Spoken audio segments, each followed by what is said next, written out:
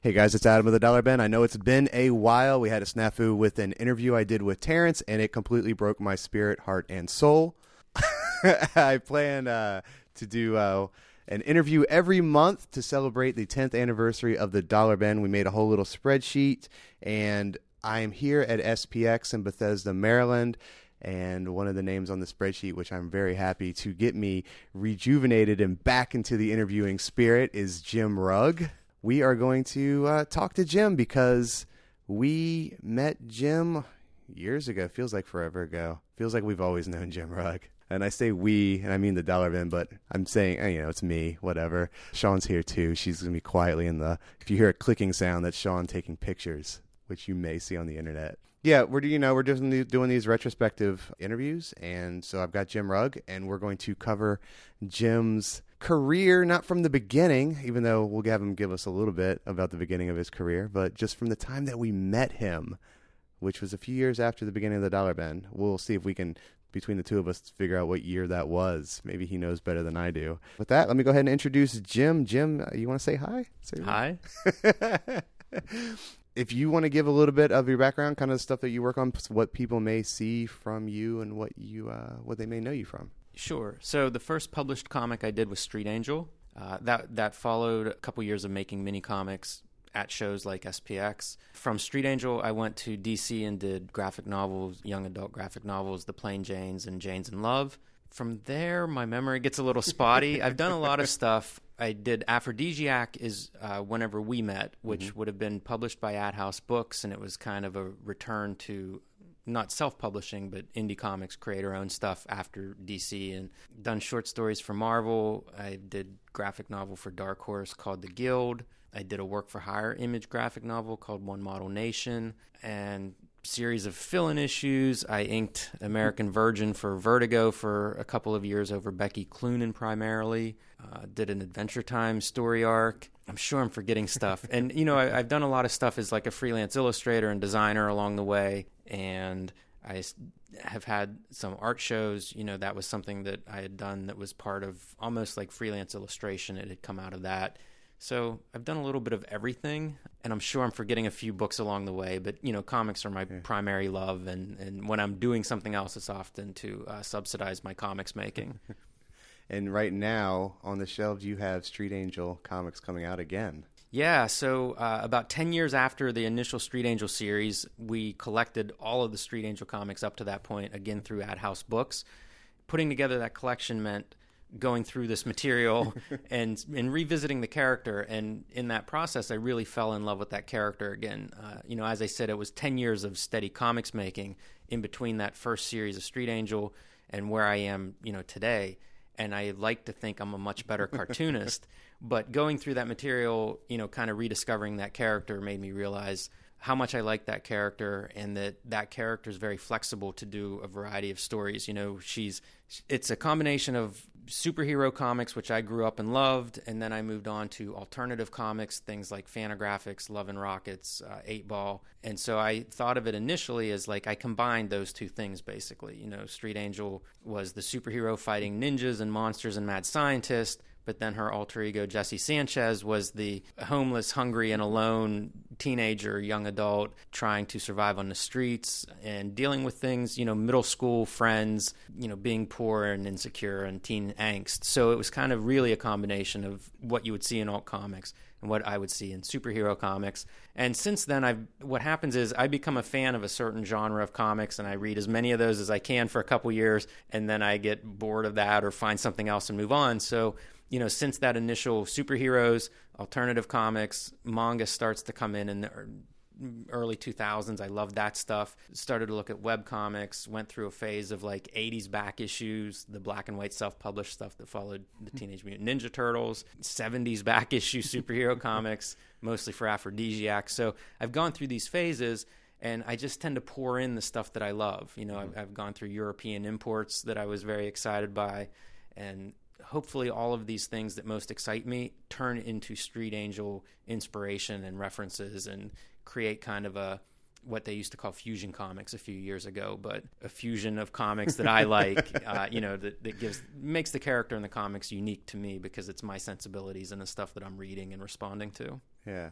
The Street Angel, so it's being published through Image. Yes. Right?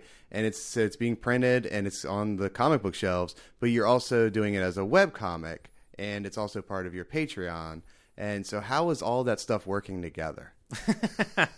I don't know if it is working together. Sometimes it feels a little crazy in my head. But, I want to put this stuff, my goal is always just readers. And so, I know that there are readers that prefer a book with a spine on their shelf. There are readers that prefer comic books, web comics, they want to read it on their phone. So I try to accommodate that as much as possible. I don't know how well it always works, but what happens is I end up creating a spread. Whenever I make my comics, I do 2 pages at a time, what would be the equivalent of opening a book, left and right page.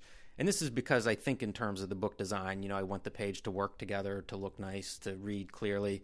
And then whenever I'm done with that, when I have the page that I want, I will reformat that for web comics and for phone comics, because it's much different. If you have the width of your phone, it's 2 inches wide compared to my books are a little bit oversized. So when they're open, it's like 1.5 feet wide compared to, again, a 2-inch phone screen. So I reformat it, all at once whenever I'm creating that page. And now I have the webcomics files and the book files.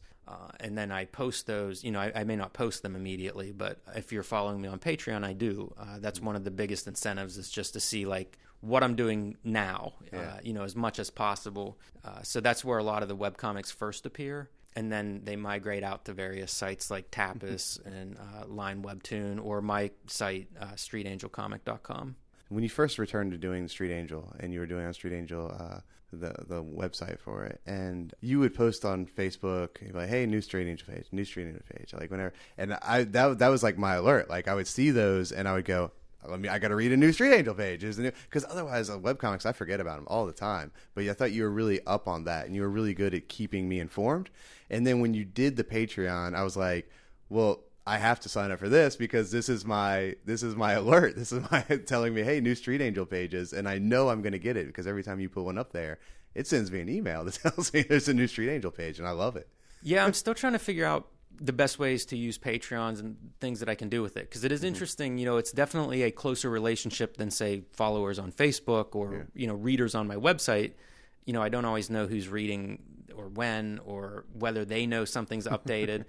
And there is so much, I work a lot, and because I love to do it, sometimes because I need to do it. But the bottom line is, it is hard for me to update everything. Sometimes I'm doing updates on the road or whatever. So it can be a struggle kind of keeping up with all of that stuff. And I don't know the best ways to do that. I tell people to follow me where they like to go. I love Instagram currently, or at least I probably use Instagram the most. It's relatively easy for me to post art, and art is what I share most of the time. So Patreon's kind of a new thing for me, and I'm still trying to figure out the best way to do that and to stay in touch with those followers and to reward them for being there. I think there's kind of a two-way communication there, more than I see in some of these other outlets. So I'm still working that out. But I don't know, man. Keeping everybody up to date is a challenge for sure. Well, I think I've told you before, I like your Patreon. Of the Patreons, I'm backing a lot now. There's a lot of people getting on Patreon, and that's it. I think it's perfect for me, because it allows me, because I was talking to people here at SPX, and there's people here that I see them at SPX, and I know they have websites, and I know they post webcomics, and I know they do all these things, and I see them once a year at SPX, and I buy their book from them, and I completely even forget that they exist outside of SPX most of the time. So I need that. I need that thing telling me, hey, this person's out there putting new stuff out there. So I'm very into the Patreon. And of the Patreons that I'm backing, I think there's I mentioned recently, there's 3 to 5 that are just actually, I think, doing it right. And I think you're one of the people that's doing it right. You're putting updates. You do different types of updates. You actually had 2 Street Angel stories going at the same time. Because you're doing the superhero for the day, and you were doing one of the fighting ninja stories. I like to think all of them are fighting ninja stories. Yeah, yeah. But yeah, I do. I serialize different stories, for the public, because I do have a backlog of those stories, and if I'm creating a new story, it may update at a different schedule on Patreon than it would. I try to update the website Mondays and Thursdays so that it's always a consistent update. But with Patreon, it fluctuates more. It's whenever I finish pages, which it's great whenever it's weekly, but it isn't always weekly. It does kind of ebb and flow, but there are other things I put on Patreon to supplement that. Yeah, that's what I was say, like, you'll put up like process work, or you'll put up like kind of essay kind of stuff, and you were working on like stuff that you're working on that you're going to be releasing, skateboard designs and things like that you had on there. Recently, you've been doing things like your enamel pens. So you had your enamel pens available to Patreon backers before they hit the streets, before they hit the floor here at SPX, also at a pretty good price. So that kind of stuff's great. Like, you're keeping everybody involved, and maybe working too hard. I don't know. Maybe I'd still be happy with it if you didn't work so hard, but I do love that you do. It's a funny thing, like, I made comics for years for no money. You know what I mean? Like, it was just this thing I love to do. I used to talk about this a little bit more. It's a strange transition to go from like making comics because you just want to make comics, and trading them and desperately seeking readers. I used to not be able to give my comics away.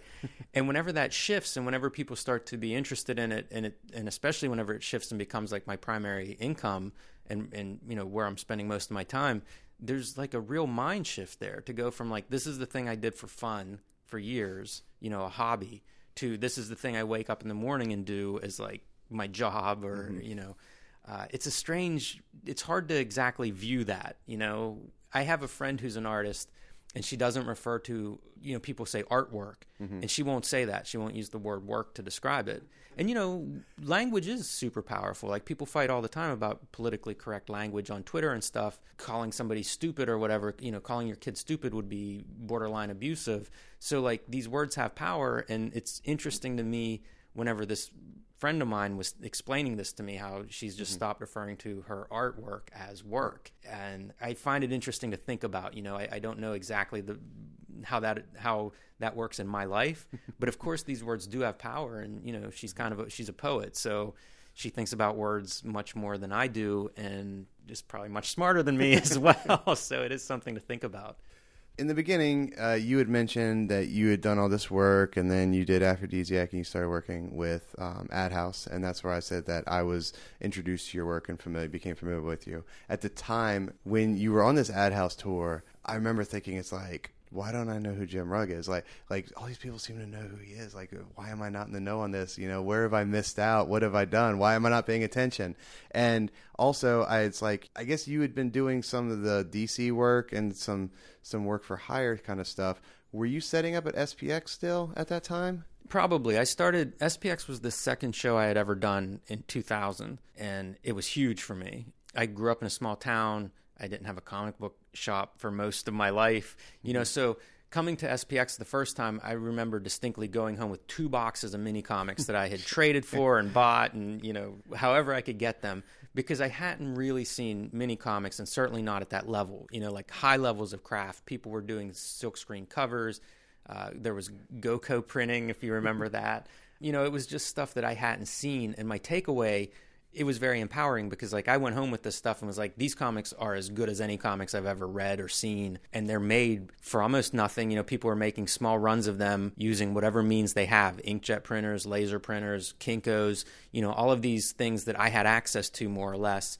And it's like they were producing great comics. So my takeaway was, there's no reason that I don't have an excuse not to make great comics because Marvel or Fantagraphics isn't publishing me. And that was a huge, big inspiration. So from that point on, I would come to SPX basically every year. Like, I've missed a couple. The following year, SPX was canceled because it occurred right after 9/11. There was one year I missed in order to finish Aphrodisiac because the deadline was like the following week, and I had just to get the files in order. So like I've missed a couple here and there, but it's a pretty regular show for me, and a show that I love. I used to kind of measure my years in comics from SPX because I would always travel with some other cartoonists, and so it would sort of be like a lot of shop talk on the way to and from the show. It would be a lot of like meeting friends. That was once a year I would see these friends at SPX, see what they're doing, talk to them about their ideas, and go home with like a new plan for what I was going to try to do that year. Like one year I remember I was going to just try to contribute to anthologies, in an effort to kind of, I don't know what, have somebody else print my work and distribute it. I can't remember the exact motivation, but, that was big early on. When graphic novels started to show up in indie comics, it was kind of very few indie cartoonists were like, sure, I can produce my 200-page story, but if a bunch of us got together and put our work in one book, we might be able to produce that 200-page book by next SPX, and we'll all do short stories or something. So I remember that one year was my focus, and each year was kind of measured that way for the first few years that I was doing comics. SPX was a big part of that. So it's always kind of been a show for me. Yeah. I love making, I still love making mini comics. Like a thing that I'm really proud of is I won Outstanding Mini Comic, here at SPX a couple of years ago. For Rambo 3.5. And it was after I had made other comics and stuff, but SPX had such an impact, and mini comics specifically had such an impact on me that award meant a lot, because it was like, I continue to make mini comics. Whenever I started doing new Street Angel stories, the first things I would do when I'd finish a story, make some mini comics of it. Let me see how these actually look and feel, and see them on paper. So I still love mini comics. I sort of made a mini comic yesterday, impromptu. Because I just love that, the bookmaking. You just made that yesterday? Yes. The Risograph book? Yeah. Wow. You're just like, that's really good. It's crazy. I didn't realize you were just could explain what it is. Yeah, no, go ahead, explain. So I visited a school to give a talk in their art department on Thursday before this SPX. And it was through their printmaking department, and they had a risograph machine. So for anybody that doesn't know what that is, it's kind of a cross between a silkscreen process and a Xerox machine. And the great draw is they have beautiful colors. You can get a lot of different color ink, and it's almost like fluorescent, and it is beautiful. A lot of cartoonists make books, make mini comics, make zines using risographs, and so I've admired how they look and the work that comes out of them for several years, but I've never gotten to actually touch one until yesterday. And so I brought a whole bunch of stuff, and it was just going to be like experiment with the risograph machine, and the thing is amazing. So I ended up making a 24-page book, mini color book yesterday. I was there until like midnight last night, that's the spirit of SPX for me. I can remember making mini comics before SPXs in the past, so it was kind of fun yesterday doing it again. That's incredible. I didn't realize that you had just made that. So one of the you said you missed the one right before Aphrodisiac came out because you had to finish. So that's probably why I hadn't seen you. So I think the one before that one was my first ever SPX. So that one, it was just overwhelming. Who knows? Then you missed the next year, and that's why I met you at Heroes Are Hard to Find when you were on the Ad House Aphrodisiac tour, and definitely stuck with me. Because, here we are talking, right? What was the deal with that tour? You said, you did Aphrodisiac. How did that come to be that Pitzer ended up picking that up with Ad House and getting on tour? The first appearance of Aphrodisiac, I always thought this would be some popular trivia when Aphrodisiac became Street Angel. Very well. There was a shipping problem. Oh, I do remember. It's actually in my interview that I did with you. We had the story. I love recounting. Go the story. for it. I'll even the post. Most boring I'll post. story. I'll post the video because I did a whole video of your stuff. I'll post that in this post so you can tell it. So Aphrodisiac first appeared in Street Angel, the last issue of the Street Angel series, and he was just a supporting character, but we liked.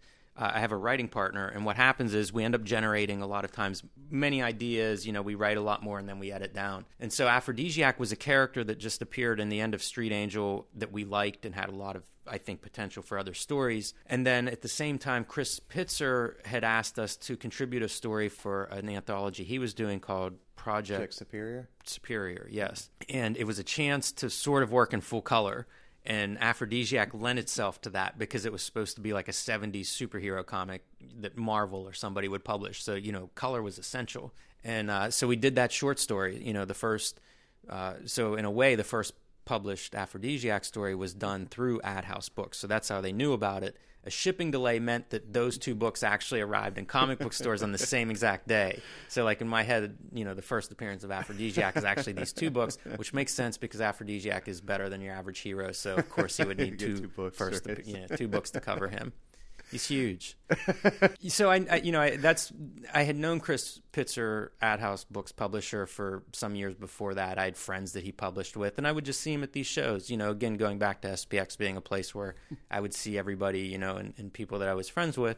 I liked what he published. We had gotten to know each other from just doing shows the same shows over a couple years. And so as I accumulated, as we made more Aphrodisiac stories, at some point I remember talking to Chris about it, and he was interested in publishing it. And so, it was relatively simple because he knew the character and we knew each other. So he was seeing what I was doing and thought it was a fit, and it was a great fit. He brought a lot to that book. I'm thrilled with how that book turned out. And a big part of it is because I did it with Ad House Books. Making that book look the way it looks is essential, I think, to it finding an audience. And a big part of that was Ad House Books. What led to the tour? Because it's not like Chris does a tour for every book that Ad House comes out with. Chris gets ideas of things he wants to try. Like sometimes it's production ideas.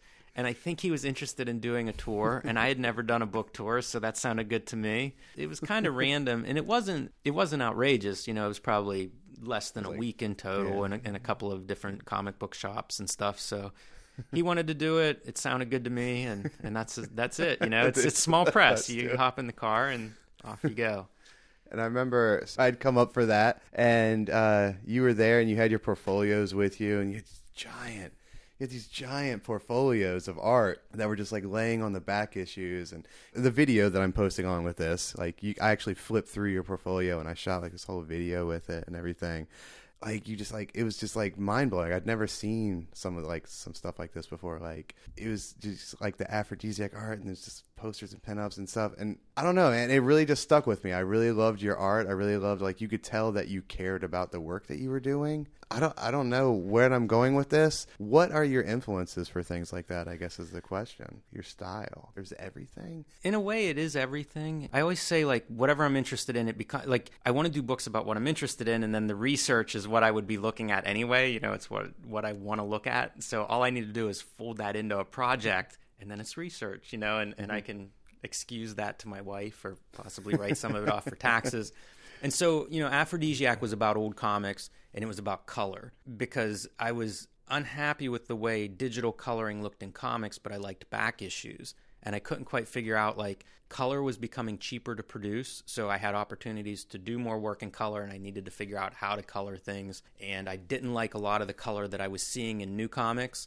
And I was looking at back issues because it was what I was interested in. For whatever reason, I had access to a bunch of these old weird superheroes comics, and Marvel comics of the 70s are super strange for reasons that maybe I won't get into here, but they were publishing a lot. It's like the inmates were running the asylum because they could essentially sell as much as they could produce. So it was like, just show up, and do this book and hop on trends. And they were doing things like Son of Satan as a superhero, which is preposterous because those comics really were aimed at kids. So, imagine your 8-year-old's favorite superhero is the Son of Satan. But nevertheless, that's a Marvel comic, in the 70s. And so I got really excited by just the weirdness of those things. And that was a big influence. And then, once I started doing coloring, I was trying to figure out, why do I like the old colors and what's different? And I started to just look as closely at those color processes as possible and study literally how they would make their color palettes, and then try to reproduce those using digital methods. And, some of the big art that you describe, some of the Aphrodisiac art is like a reference to 50s romance covers, for example. And those comics, I would just study production because I'm self-taught as a comic book artist. So anytime I could figure out anything about how do you make those lines? What tool do you use? You draw bigger than the book is printed? How much bigger? So I would just go through any kind of historical interviews, anything I could find to try to understand how to do this stuff. I thought there was some magic technique. Turns out it's just hard work and maybe talent or vision or something. But I was convinced, if I drew it the right size, if I used the right pen, that I could make this artwork look the way my favorite comics looked. And so the 50s stuff was drawn at twice the size of the printed page, which is really big. Mostly comics that we see are drawn 1.5 times the size. So that's why that artwork was so big, because I wanted to be authentic. I was learning how these comics were made, and that's, if I wanted my book to look like it was made in the 1950s, I was going to try to emulate the way those books were made. So that was the reason the artwork was big, And as far as influences, I would scan stuff at a super high resolution and just look at it. So I was looking at imagine an inch square of your comic, but looking at it on a 27-inch screen and trying to figure out how do these dots work? How can I make these dots? Stuff like that. I would scan all sorts of paper to get samples. I would do what I called adding imperfections, because like the machine makes it perfect. And I would say like the imperfections are selling the lie, so then I would have to see like, okay, if I have the perfect dots set up, well, that doesn't look right, because if you look at the scan dots, they've bled into the paper because the paper was crappy. How do I create bleeding effects? I developed like several of these coloring techniques to try to just basically emulate this, how comics used to be made.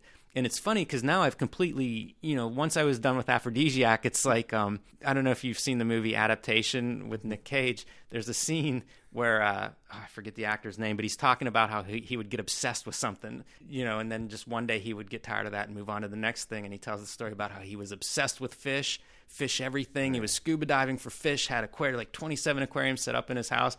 And then one day, fuck fish. And it's kind of like that. So I finished Aphrodisiac, and it was like, well, I don't want to just color in this, 1970s palette. How do you color comics today? Now I want to make comics that are contemporary comics and look that way, that look new, that look exciting, that look different, and that take advantage of as much of comics history and what is out there as possible. And not just comics, but, I'm looking at picture books have become a huge influence on the new Street Angel stuff. It kind of depends on the project I'm making in terms of like what I'm looking at. But influences are just, like you said, everything. It's whatever I think can help me, bring it on. Like show it. Let me see what I can take from it. You had mentioned kind of not wanting to do colors like that, and you kind of moved on from it. But do you think that all of that research, that zooming in and looking at the pixels and how do you think that has helped you grow into kind of the cartoonist that you are now, or it wasn't like a waste of time?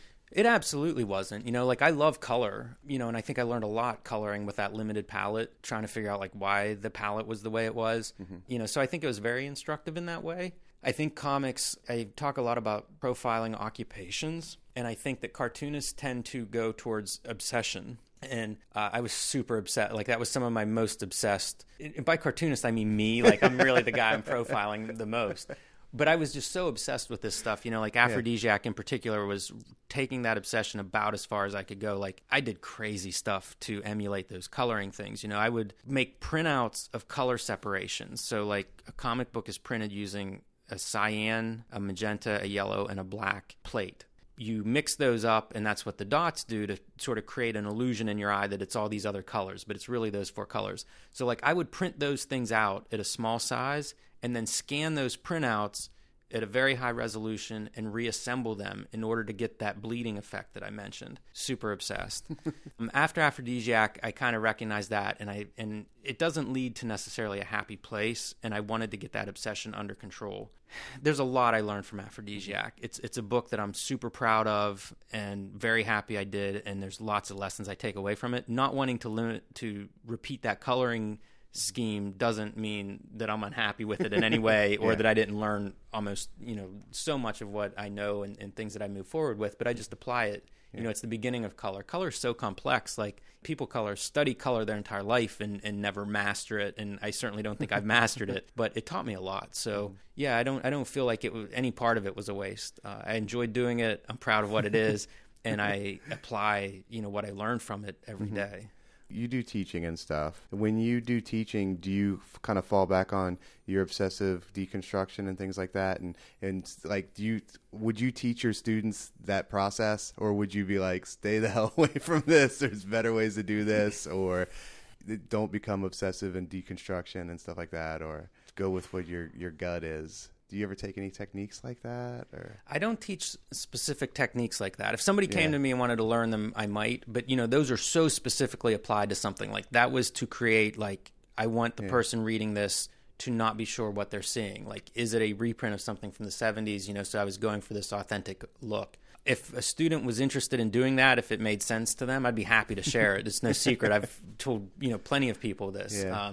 I wouldn't be opposed to that. I do caution them about the obsession stuff. Like I really think that it's possible to enjoy this. I love making comics. And so like I stress that, like I think like if there's a part of your process you're unhappy with, work on that, like adjust it, do something different and, try to find that part that you like. Because I think a lot of artists start making art when they're a teenager and you're sort of in this angsty time period, for lots of reasons. You're changing hormones, all of this stuff. and then like you associate that negative mood with creativity or making art. And I just don't think those two things are connected in that way. I think they just happen to overlap maybe in that time in your life. So I try to stress to students, like, you can make art any way you want. You can have any process you want. You could draw digitally. You could make stuff that looks like the 70s. You could use watercolor.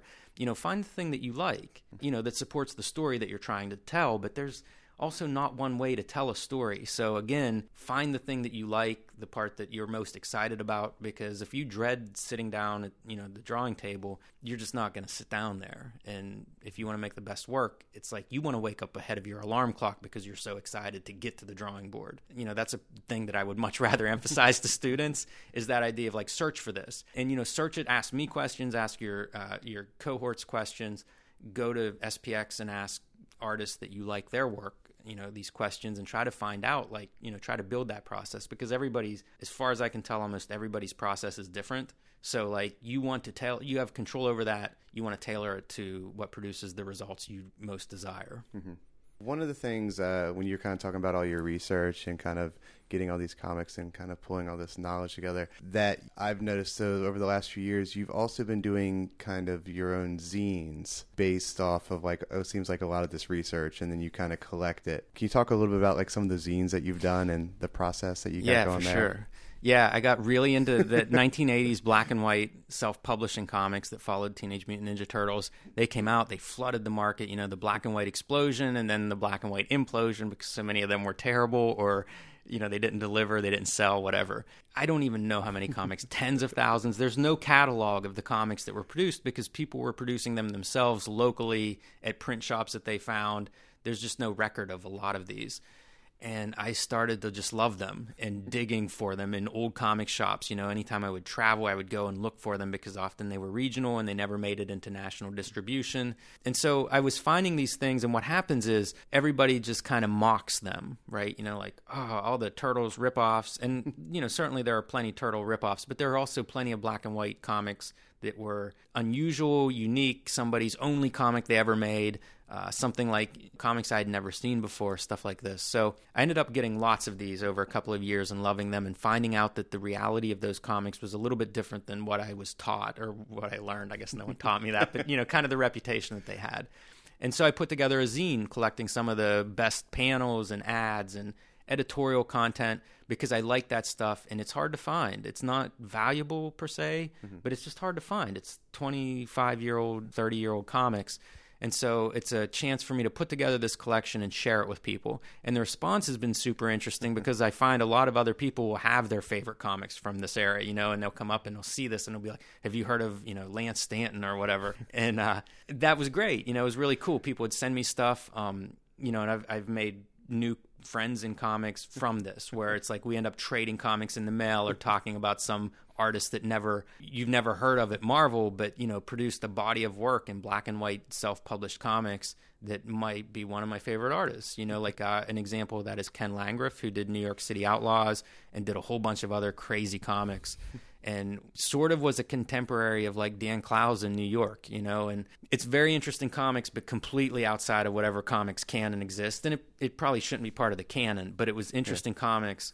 And so, you know, it's a chance to, like, for me to find that stuff, and then the zines are a chance to share that stuff. It's almost like curate a little collection of it. It's almost an essay or, you know, some kind of reassessment of that stuff. Another zine that I really liked, I did one for an art collective called Silhouette, and it was a collection of silhouette panels. It started with a preface from Wizard magazine from my childhood. They would have a column of how to draw comics. Bart Sears would write about it. You know, I think he was a Kubert School graduate, so he would write different ideas on how to make comics and focus on one particular subject each column. And one column I remember stuck with me. It was about silhouettes. So it would be like silhouetted figures and how they could be used, and they're dramatic. And so I started noticing silhouette panels, and I thought that would be a great subject for a zine, because everybody uses them, except one of the few guys that barely uses them is Jack Kirby. But almost everybody else uses them, from newspaper comic artists to underground alternative guys to, of course, mainstream superhero stuff. And so putting those all together in one zine, along with that article, was a chance to like highlight this one technique that's very popular in comics but may not be spoken about that much. And it's something I think is beautiful and interesting and very comics unique. And I cataloged all of the panels that were used in an effort, again, to sort of think of it as like comics criticism, but it's an essay about this one particular technique, and it's in the format of what we're talking about. Another one was an ad zine, which was a collection of ads.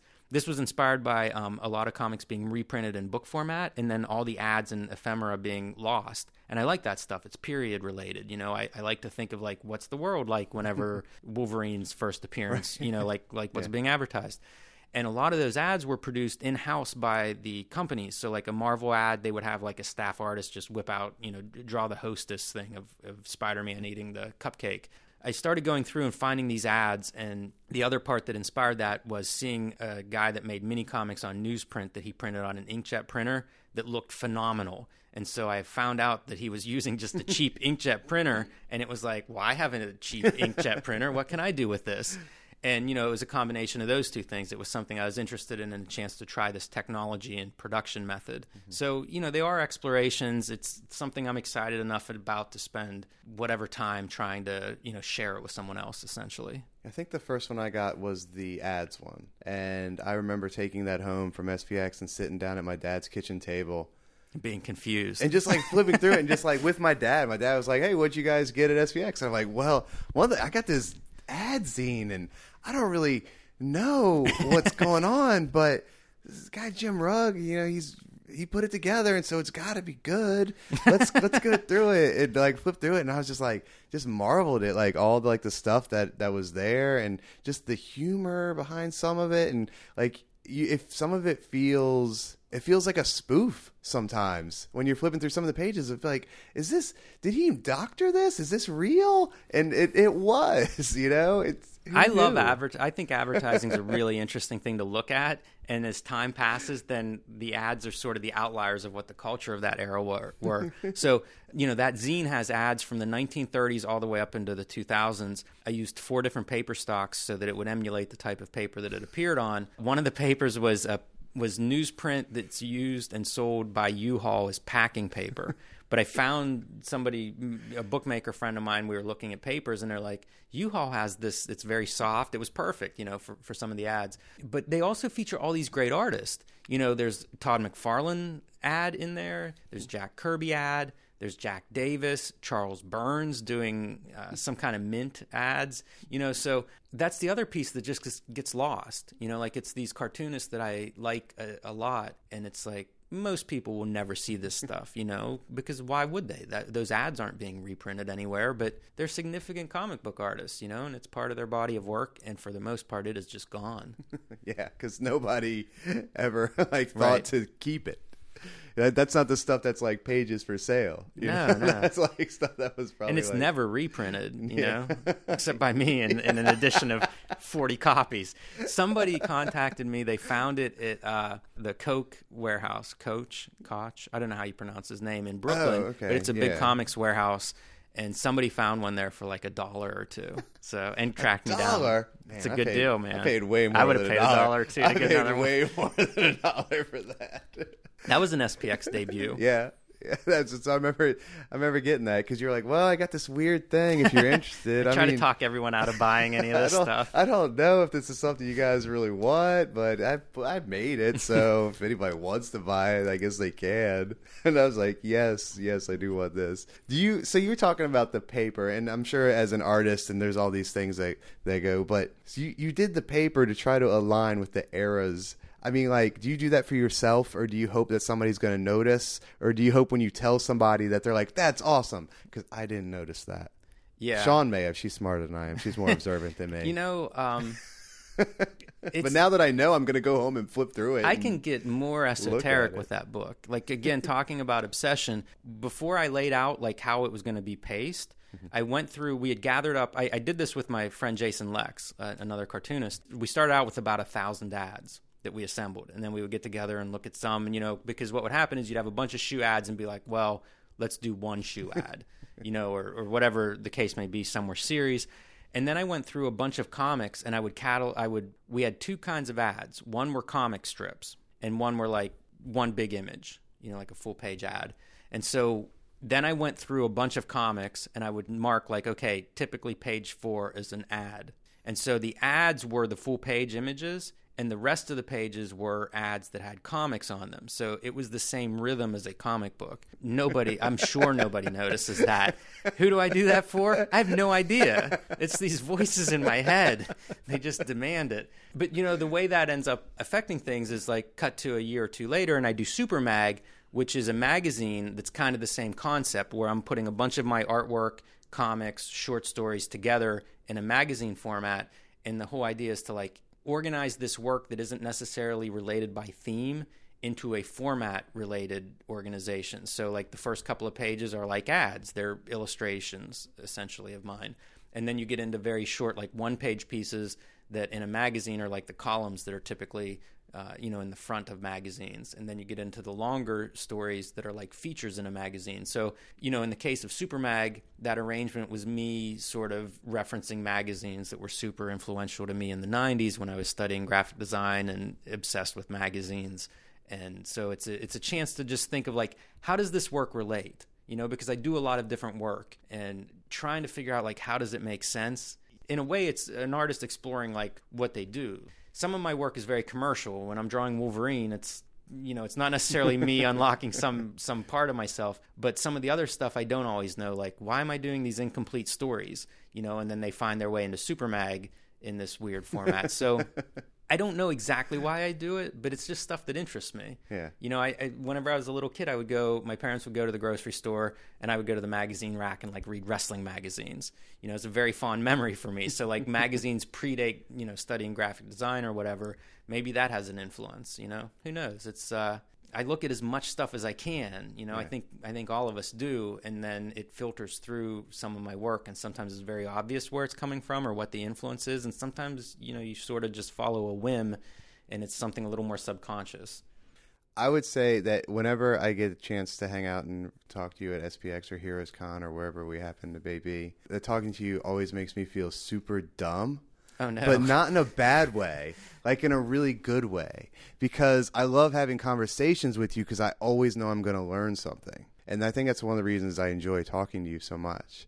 I don't know, like I'm like, gosh, like you feel like a well of knowledge. And because of all this research and hard work that you're talking about, it's not like you were like born with all this. Like basically you do all this work, and then I know if I have a half-hour conversation with you, I'm going to learn a ton of stuff without having to do all the work that you did to get there. It's great. I love it.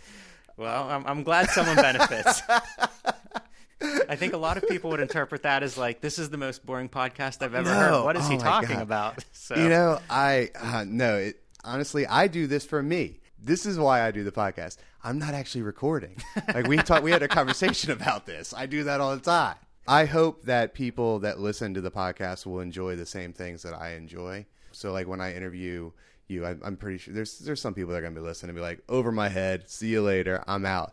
But that's not my goal. My goal is for people that maybe were like, I had no idea. Like, I had no idea that people put this kind of work into stuff. Like, I think that your work should be celebrated. I think, like, all this effort that you put into these comics, like, these subtleties that 50 to 80% of people won't notice, but, like, you put it there because you have this love for the medium. You have this love for comics and art. And I think it's good for people to know that there's someone like what you put into it, because someone can look at your stuff and go, that's beautiful. Like, your stuff is beautiful. Your stuff is awesome. But I think like for someone to go, wow, like he really put a lot into this. And I notice things sometimes when someone points out, I'll see something, I would go, that's okay. And then like, yeah, but had you noticed how it does this? And I'll be like, wow, that's mind blowing.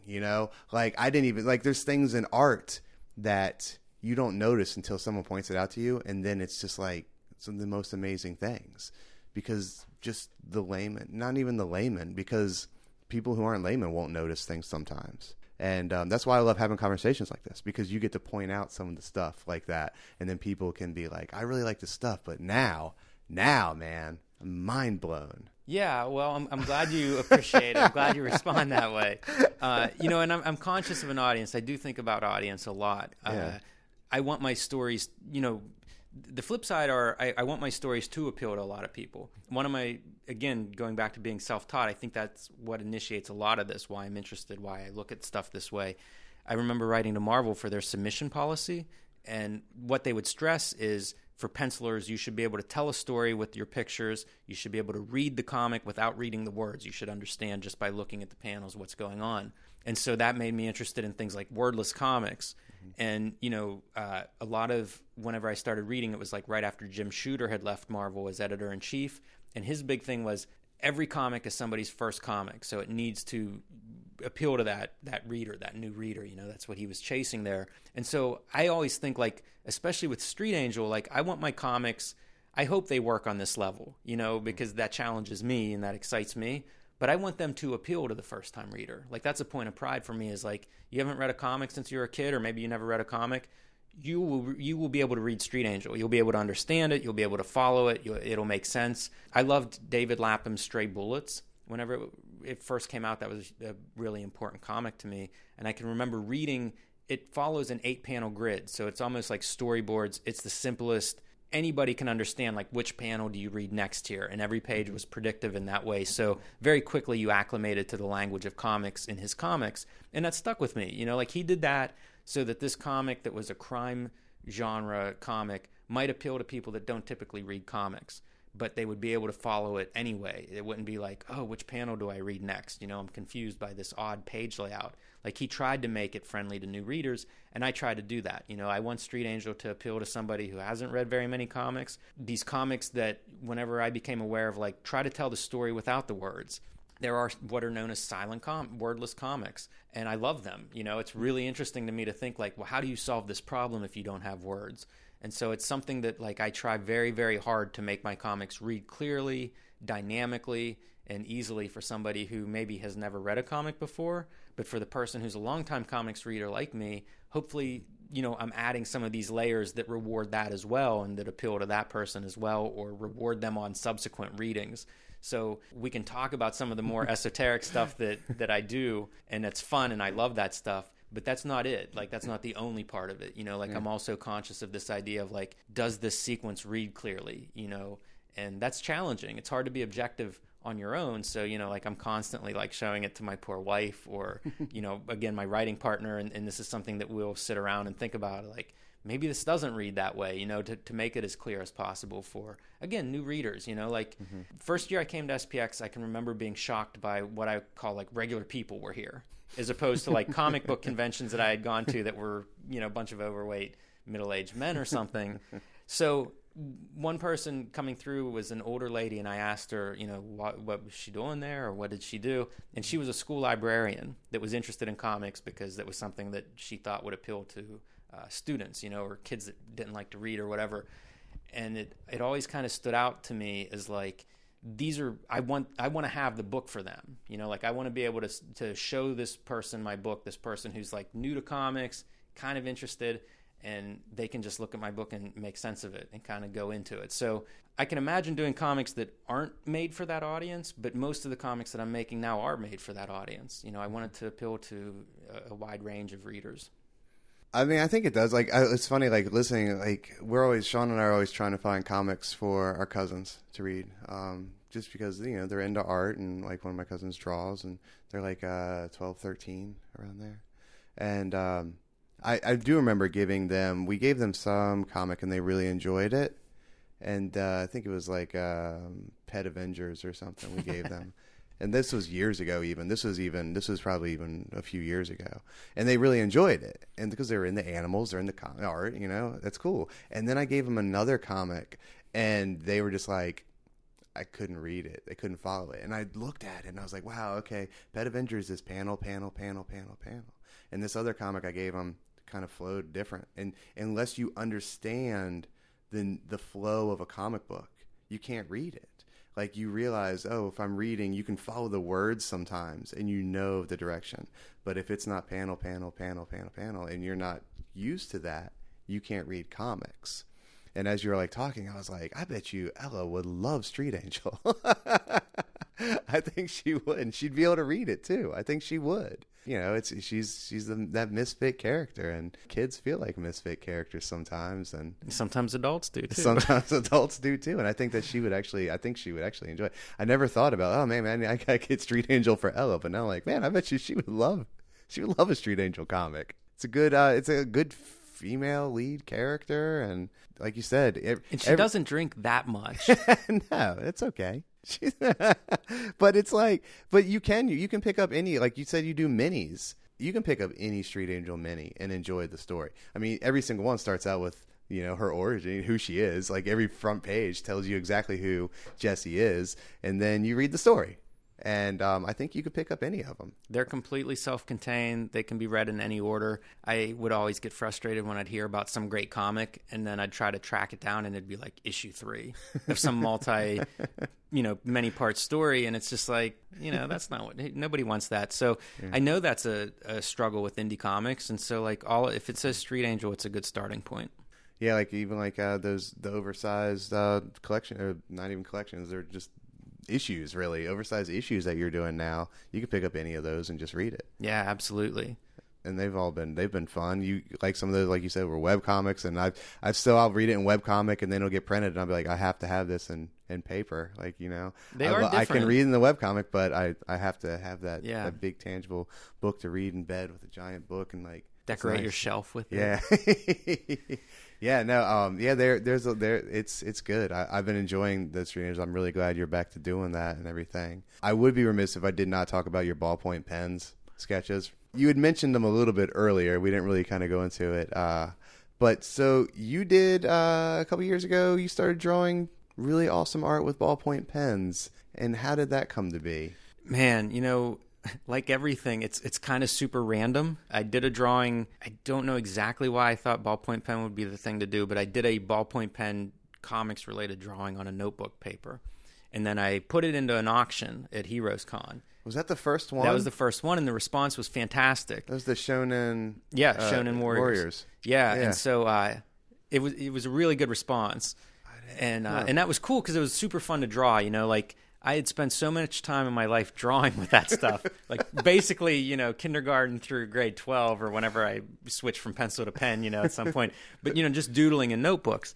And so I did that drawing, and it was super fun to make, just as like the tools and the paper and everything was fun. And then I was in an art show in LA that was a group show with video games, and I did one about Contra. And it sold out. It sold before the show opened. And so like the gallery, I'd done a couple of pieces for them for different shows. The gallery offered me a solo show. And so I just started doing ballpoint pen drawings. And I would try to have like one day a week where I would just draw whatever, and I'd kind of mentally have lists of things, and it'd be whatever I was most excited to draw that day when I had the time blocked out. And it was fun. It was drawing in a way that was much different. Most of the drawings that I would do up to that point were in service of something, either freelance job, so, it was drawing something somebody was paying me to draw, or it was for a script that even if I had written it, it was still sort of like, okay, today I have to draw this crowd scene, this car chase, whatever is in the script. This was different because it was just like when I was a kid, and it would be like, what do you feel like drawing? That's what I was doing, and it was amazing. Like, it felt really good. And so I was drawing that, and once the show came up, it was like, all right, I'm going to put a little more time into it. And so I had the first show in LA, 2012 maybe, somewhere around there, and it was great. It was like 800 people came to the opening. We sold everything, and it was just like, oh, okay, this is awesome, super excited. And so we released like a catalog collection to go with the show, which looked like a notebook, and collected all the drawings, and that was really well received. And then we had a second show, same kind of deal. Another collection of, was published like a catalog that looked like a notebook. And it was super fun, but I missed doing the comics. And I may have told this story before, but I got to the end of a year, and I was just kind of taking stock of what I had done. And I realized I'd only drawn 2 pages of comics. I was drawing things, but it wasn't comics, and I kind of had to reassess a little bit. For one, I couldn't really call myself a cartoonist if I wasn't making comics. But also, I loved comics, like they're my first love, so it was really fun to do these pen drawings. And I think they made me better as an artist. You know, like I started to approach comics making differently. If you look at like the Street Angel stuff that I'm doing now, it looks a lot different than the original Street Angel stuff. And not just because I'm a better cartoonist, but my approach to drawing changed. Like it was like, I really enjoyed these ballpoint pen drawings. What did I like about those? How do I bring that into comics, you know? And the big thing for me was switching to drawing with pencils, which was another thing. Like, you know, that was the primary tool I used growing up. And it's sort of like almost a memory, muscle memory or recall of like, Malcolm Gladwell talks about doing 10,000 hours of something. Like I've had a pencil in my hand for probably 150,000 hours, like literally. So kind of finding that revelation in the ballpoint drawing, almost finding like rediscovering how fun drawing was something that then I bring back to the comics and the comics making. Hopefully, you know, from my point of view, it certainly is kind of this thing of like, I was so excited to get back to making comics after maybe a year or so of not making very many comics. And I hope that enthusiasm comes through, you know, on the page and in the characters' dynamics and stuff like that. I'm a believer that enthusiasm is something that I will get comics, you know, that I'm a fan of or something, and you can almost feel the enthusiasm of the artist. Yeah. And I love that. That's like one of the qualities that I really admire. And so I hope I'm able to, you know, translate that through my work. Absolutely. Like a million things off that. I remember that Shonen Warriors page. At the HeroesCon Art, the model, because they have like cosplay models, was like holding it with like her fingers, like, what is this thing that I'm carrying around? And as the price kept going up and up and up, you could just see her face just going like, what is going on? Like, this? It's pen. It's like this ballpoint pen. It was so funny to watch her not get it at all, and just like the reaction that they got from the crowd, and I didn't even realize that was your first one. I was like, I figured that you had probably already done a few at that point, but it was came that across reaction, really well. You know, it's like that reaction, the reaction from the group show. Those were the reasons that I kept doing that stuff. Like they were fun, but if nobody else enjoyed them, you know, maybe I would still do a couple. But that kind of reaction was a huge part of it. You know, like people responded to it, and it goes back to that idea of like, I want my comics to connect with somebody. If they're a first time reader or long time reader, I want them to connect with that person because I've seen those connections. You know, the ballpoint pen stuff I believe connects to people because everybody has drawn with a ballpoint pen, even if it's just during a phone call, absentmindedly, you know, doodling. Everybody reacted to the notebook paper, possibly because they're scarred from, you know, years of public school or whatever. But it's a thing that like people had a very visceral reaction, I think, to the materials themselves. And so like I in a way I want, you know, like now that I've seen it, I've been spoiled. Like that's the reaction I want. I want that love. I want that deep like connection between the reader and the art and the stories. I think that the tool and the notebook and stuff like that was a connection, but like to be real, it's like, I mean, we're talking about ballpoint pen drawings, but we're not talking about ballpoint pen drawings. These aren't like, you say that everybody draws with a ballpoint pen on paper. Like everybody doesn't draw like you do on like we're talking like super detailed strokes with the ballpoint pen and colors blended beautifully. I mean, this isn't like a stick figure or a dog pooping or something. I mean, like you did works of art with the ballpoint pen, and I think that is a big thing that connected with people. Sure, the tools did, but the fact that you were able to do what you did with those simple tools is what I think really connected with people. It almost was like this fantastical version of ballpoint pen art. And I think like being able to see that and look at that and just be like, there's no way this guy did this with a ballpoint pen. Like, how did you even figure out that you could do that kind of detail? You did like a Bible page, like you hand lettered, not even like hand lettered, but you like hand lettered the type of a Bible page and like Helvetica like fonts and stuff. Yeah, and the text on the other side, as Sean just. Yeah, like not just like you hand lettered the page, but you hand lettered like shadowed the text from the other side and like the book. Like, what even made you think that you could do that? Oh, you know, I don't know, man. You know, it's like, baby steps. That wasn't the first drawing that I did, you know, in that series.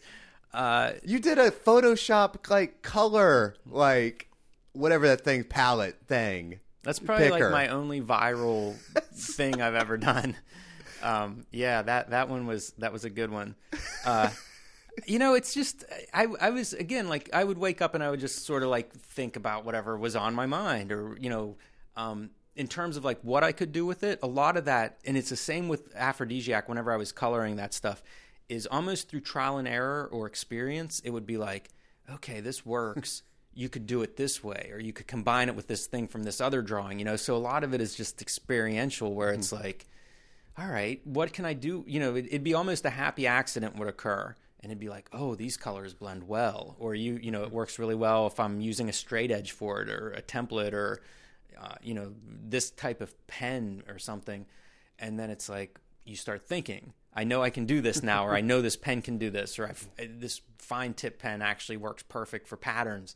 Where do I apply it? So it's almost like you learn what the tool can do. And then in your head, you're aware, like, okay, this is in the tool shed. Where can I focus this? What can I point this at? And it's so like those are some of the influential forces. Whenever I'm thinking about what do I want to draw, that's what I'm thinking of. Like, okay, I've got this tool, or I have this thing I want to try. Like, I do the 3-dimensional drawings. That's a thing a lot of people like. With the ballpoint pen. With the ballpoint pen. And so, like, that didn't start with the first drawing. That was like having hundreds of different pens that I would accumulate, and then realizing the Bic pens, like the 4-color, switchy, like a kid's toy. It was like I realized a couple of those colors look like the colors in 3D printing. So maybe I could do something with those that would be like 3D, like a 3D print. And then I just started looking very closely, like, again, like scanning the old Aphrodisiac, the old comics, to see like how these colors and dots work. It was like, okay, get out all the 3D stuff that I have, start examining how this works. And it's just deconstructing that, and once I figured out, it's like, okay, try it. And some of it worked and some of it didn't. And then it's looking at which parts work, and realizing like diagonal patterns work really well. So make sure you have those, where you want an element to pop out. And it's, it's like, I love drawing, so it would just be like, all right, try this, and, and build on it.